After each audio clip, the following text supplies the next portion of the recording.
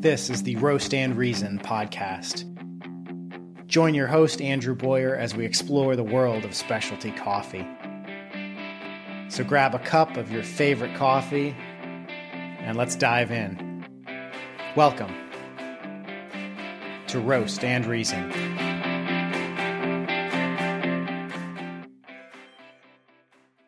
Hey everybody. I am really glad that you all made the decision to tune into this podcast again. It really does mean a lot to me that you've decided to spend your very valuable and precious time with me on this podcast, so thank you guys very much. In the last several episodes, we've really focused on home coffee roasting. But we're going to change course a bit for this episode and moving forward. We've kind of covered a lot of what I wanted to cover on home coffee roasting. And so today we're going back to a topic that I've talked about in the past. And today we're going to do a single origin coffee focus. Just like I've done on Kenya and Ethiopia and Sumatra before, today we're going to talk about Jamaican coffee. Like I said, I've done a few other of these focused episodes and I really enjoyed putting them together. I hope you guys have enjoyed them and learned from them. So today we're going to focus on Jamaica.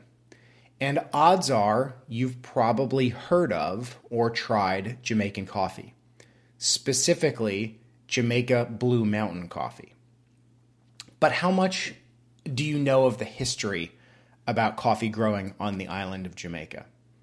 And what makes Jamaica Blue Mountain coffee so popular and sought after? And is it worth all the fuss? So by the end of this episode, hopefully you'll know the answers to those questions better. Hopefully you'll have a better understanding of the history and the coffee growing on Jamaica, the marketing process that went behind Jamaica Blue Mountain coffee, and be a more informed consumer and coffee fanatic. So let's talk about the history of Jamaican coffee production. And coffee production on the island dates back to the early 1700s. Back in 1720, the Dutch and the French entered into a military treaty. This treaty actually included a deal that the Dutch would send several coffee plants from their colony on the Indonesian island of Java to France as part of the treaty. At that point, the Dutch had had a ton of success in coffee production on Java, and the French saw this as an opportunity to get in on the wildly lucrative coffee trade. And so once these plants were received by France, botanists back in France, in Europe, had success caring for these trees. But they also knew that they weren't going to grow and develop a coffee plantation on continental Europe. Coffee plants just aren't going to grow there.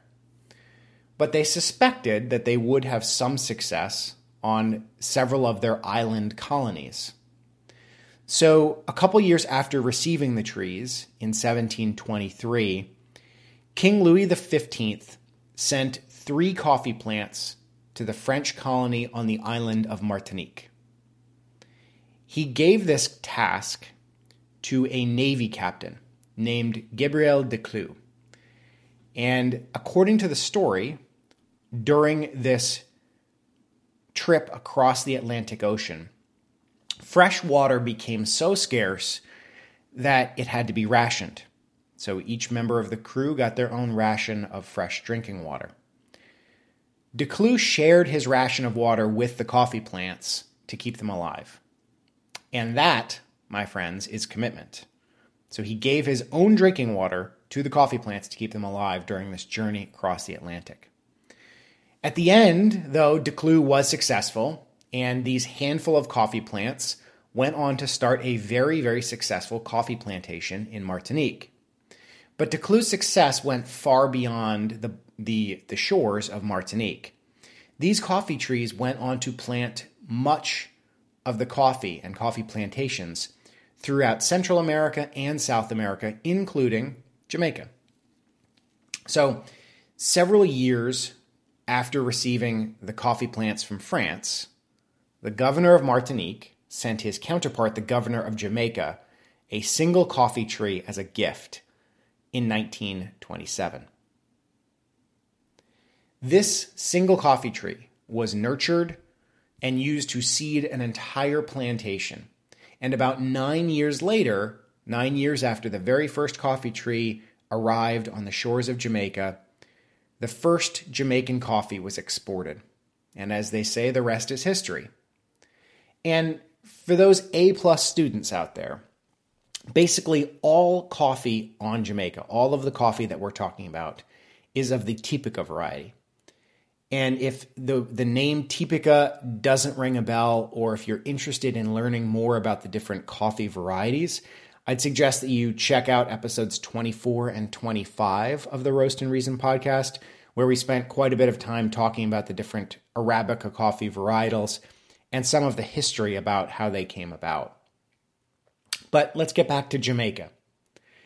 By the early 1800s, Jamaica, the small island of Jamaica, had become a leading coffee producer in the world.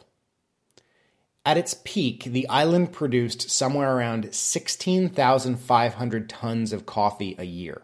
And that number probably doesn't mean anything to you. But keep that in mind, 16,500 tons of coffee. The issue was, like most other colonies at that time, most coffee production was accomplished using slave labor. And so the coffee production suffered when slave labor decreased. And there were two major events that decreased slave labor in Jamaica. In 1807, the slave trade was terminated, and slavery was finally abolished in 1838. And so both of those things really impacted coffee production.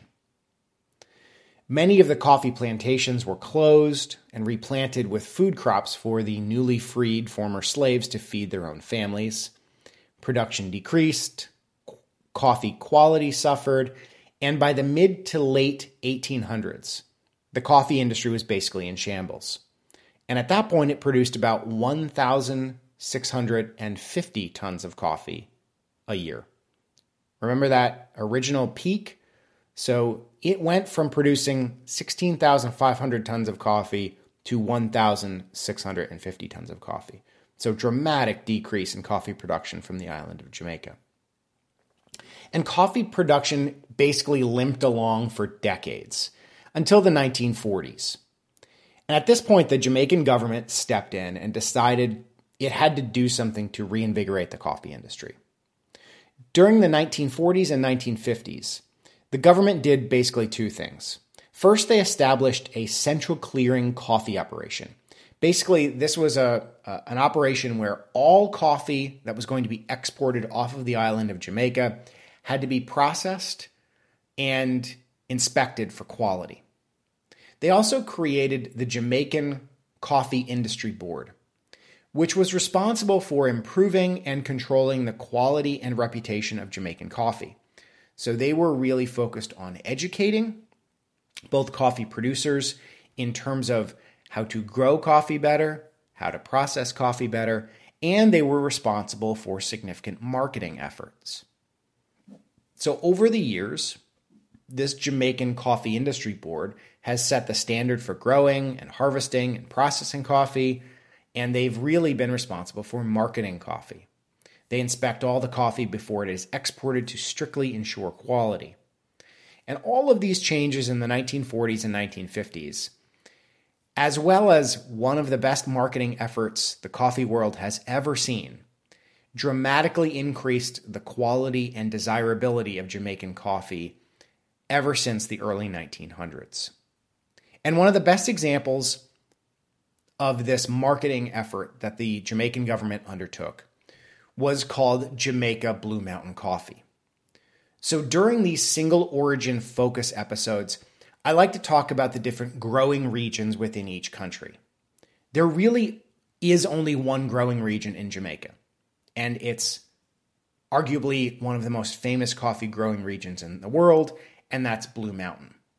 But it turns out Blue Mountain is more of a well-defined designation than an actual growing region. So stick with me here.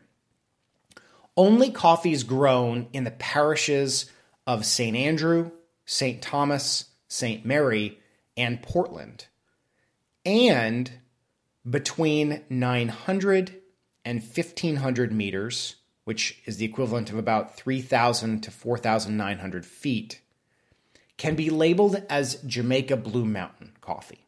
So it has to be from these specific growing regions and at a certain altitude. So again, Blue Mountain's not really a growing region, it's a designation. Coffee is grown in that same region, so from those same 4 parishes, but at an elevation of 450 to 900 meters, are labeled Jamaica High Mountain instead of Jamaica Blue Mountain. And the designation Jamaica Supreme, or the other name for it is Jamaica Low Mountain, goes to coffees grown at those same regions, but below 450 meters. So once the Jamaica government made efforts to regulate and improve coffee back in the 1940s and 1950s, coffee from this Blue Mountain region gradually improved in quality and gained significantly in reputation.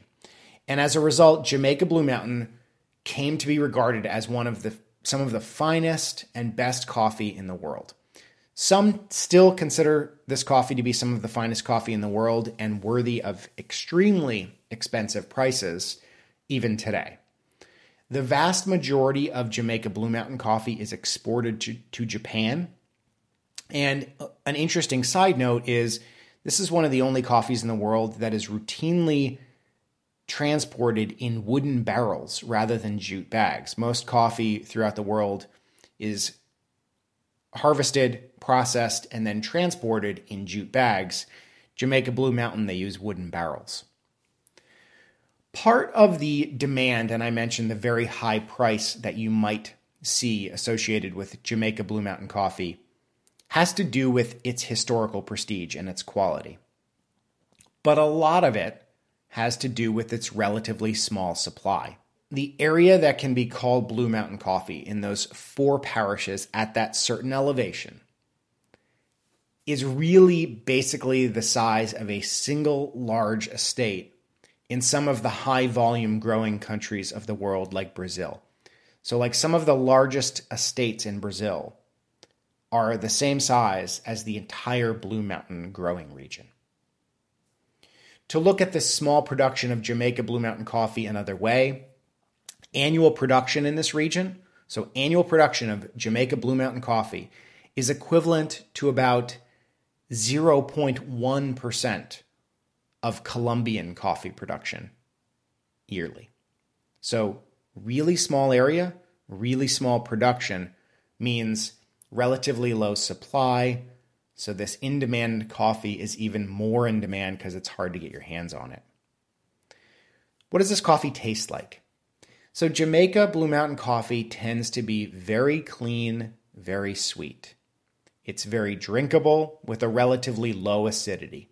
So if you're someone who really doesn't like acidity in your coffee, and some coffees that have a high acidity as a comparison would be something like an Ethiopian coffee, a Kenyan coffee.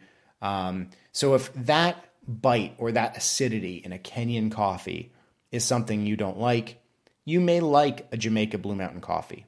Very drinkable, very high quality, very clean, very sweet. With that said, these coffees don't have much complexity or, in my mind, personality.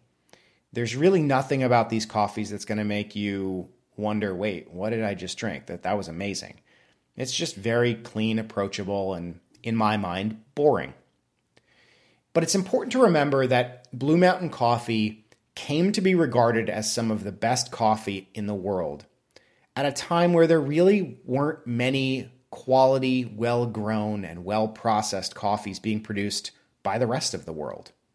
So really, at the time that Blue Mountain coffee created a name for itself, and the Jamaicans had so much success marketing this, this was really a time where quality of production really separated it from many of the other coffee-producing regions in the world. So the Jamaicans really got a great head start here.